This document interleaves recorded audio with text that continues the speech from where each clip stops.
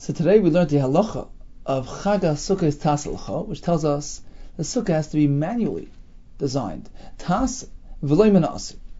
The Rishonim ask a big kasha from our Gemara to the Gemara back on Dalet Amud Aleph, where we learned that a Sukkah which was built higher than 20 amis can be corrected. How?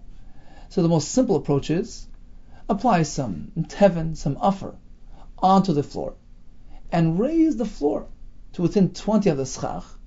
And the Gemara tells us it's fine. Ask the Rishonim, what do you mean? When you positioned that Sukkah, where was it? Beyond 20. It wasn't Sukkah kosher. So even after you corrected the height by raising the floor, you haven't really redone the Sukkah itself. Sukkah remains unaffected, untouched. In which case you have a classic case of Tasav Lemanasi. Says the Meiri, there's a big difference between a case where there's something wrong with the Sukkah, inherently wrong, such as a tree which was attached, mechubel karka. That material is unsuitable for Sukkah. So if it was placed on the Sukkah, it was positioned b'psul. Even after you go and you chop it off the ground, perhaps, that would be considered Tasvel Menaseh, is according to one sheet in our Gemara.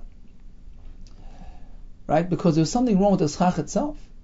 Sukkah was mechubel karka. The material was off. Says the Meiri, as opposed to a Sukkah which has proper Sukkah, perfect branches, kosher Sukkah.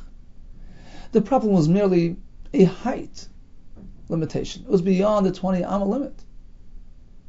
Says the Meiri over there, all you have to do is correct the height, lift the floor, bring it closer to the Sukkah, in which case now we have a kosher Sukkah. So the Meiri is working with the assumption that Sukkah above 20 isn't really inherently possible. The psul is merely because of its position, and therefore he says there's no concern of Tasel ibn As. Now, that works well according to who? According to Tosfos and the Rosh, who tell us back on Testament days that indeed Sukkah above 20 is not really Sukkah possible. This is Rabbeinu Tam and Divrei Maskal Hakam Mitzdaref. Rabbeinu Tam says Lamala me'esrim lo ychashiv Sukkah possible. Why? He gives a reason.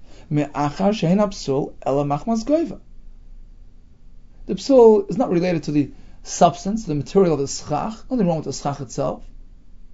It's only due to its height, to its position. And therefore it's not considered Sukkah possible. And the Rosh works with the same concept. So according to them, the Meiri's Pshat works very well. We have that distinction between Sukkah Lamal and Mechav. Since it's not inherently possible, nothing wrong with the material itself, it's just a positioning, therefore, even if it was placed above 20, you can go afterwards and correct it by simply raising the floor closer up to the Sukkah. But according to Rashi's Shita, where's Rashi? On Daf Yud Amud Aleph, Divrei Maskal Tachtoin Kshera, who seems to say pretty clearly that Sukkah above 20 is Sukkah possible.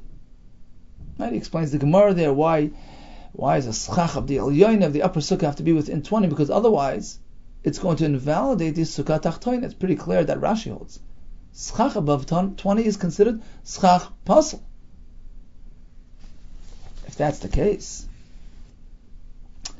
then we have no room for this distinction. If Sukkah above 20 is considered Sukkah possible, it's like a tree.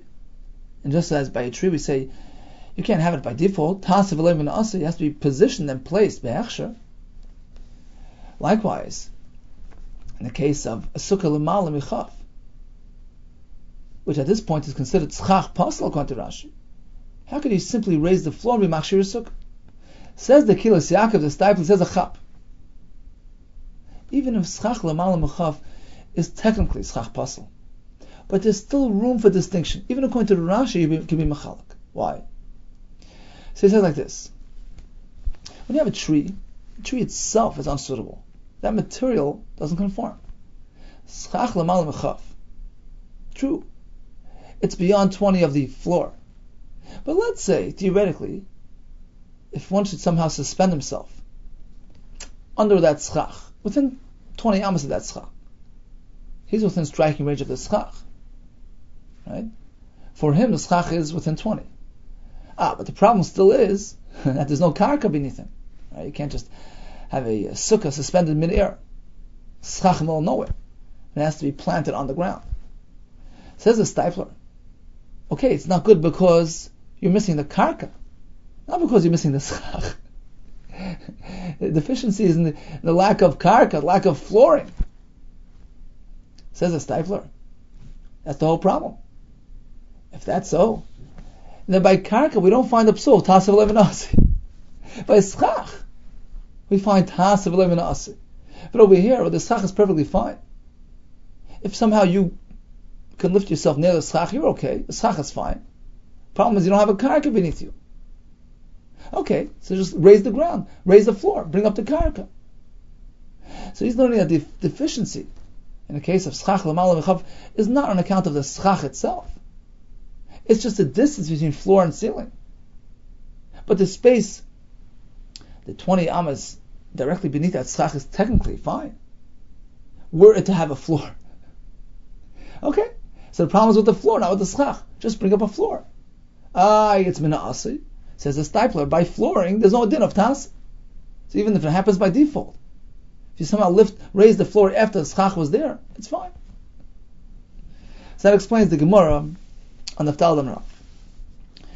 Speaking about tas v'lo min asi, so there's another example of tas v'lo min asi. For instance, if he built his sukkah beneath a tikra, beneath a roof, a ceiling, and then he removes the ceiling, what happens then? The Goyis Ashuri brings a machlekes rishon. Rabbi Yitzchak Halavan, Ri Halavan, holds it's fine. Why? He holds that over here there's no psul in the schach. In the guf haschach, there's no deficiency. What then? Machmas davar acher. There's an exterior factor impeding the functionality of the schach. There's a roof hovering above the schach. Okay, remove the roof and you have a schach. There's no concern of tas v'lo min asi, because the schach was positioned bekashrus. There was nothing wrong with the schach itself. And the fact that there was an external factor interfering, just remove that factor and you're fine. Whereas the Zerua learns, tas v'lo min asi. Fact is, when you place your schach beneath a roof, that schach was not functioning as a schach kasher. It was positioned b'psul. So he holds, it's called mina asi, and the only way to be machshir is by being minanea that schach once you remove the roof. Now this is very negei halacha l'maisa. For instance, if we have an awning, right, a rain protector over our sukkah. So the truth is, la halacha, the Ramah seems to follow the lenient approach, the Ri Halavan's approach, that since there was nothing wrong with the schach itself, the overhang does not make it tas v'lo min asi. However, the Mishnah Berurah brings la halacha l'maisa, one is meant to be machmer. The Bach seems to hold l'chumra. So he says, l'maisa, even when it comes to an awning, when one builds his sukkah, he should put the schach on the sukkah while the awning is open, with an open roof. Place the schach there. This way, during placement, the schach is fully functioning and is kosher. But one more thing. Once he places it bekashrus, can he close that awning? What happens when it begins raining? Can he close his shlak? What do you mean? How could he do that? Now he's invalidating the schach, he's passing the schach, it's covered by a roof. So after he'll remove that shlak again, it's tas v'lo min asi. The answer is very pashut. Big difference, says the Chavetz Chaim. Big difference. Because in this case, when he actually placed the schach on a sukkah, it was nasa behechsher. There was nothing interfering. It was clear, open sky. Says the Chavetz Chaim, once he made it behechsher,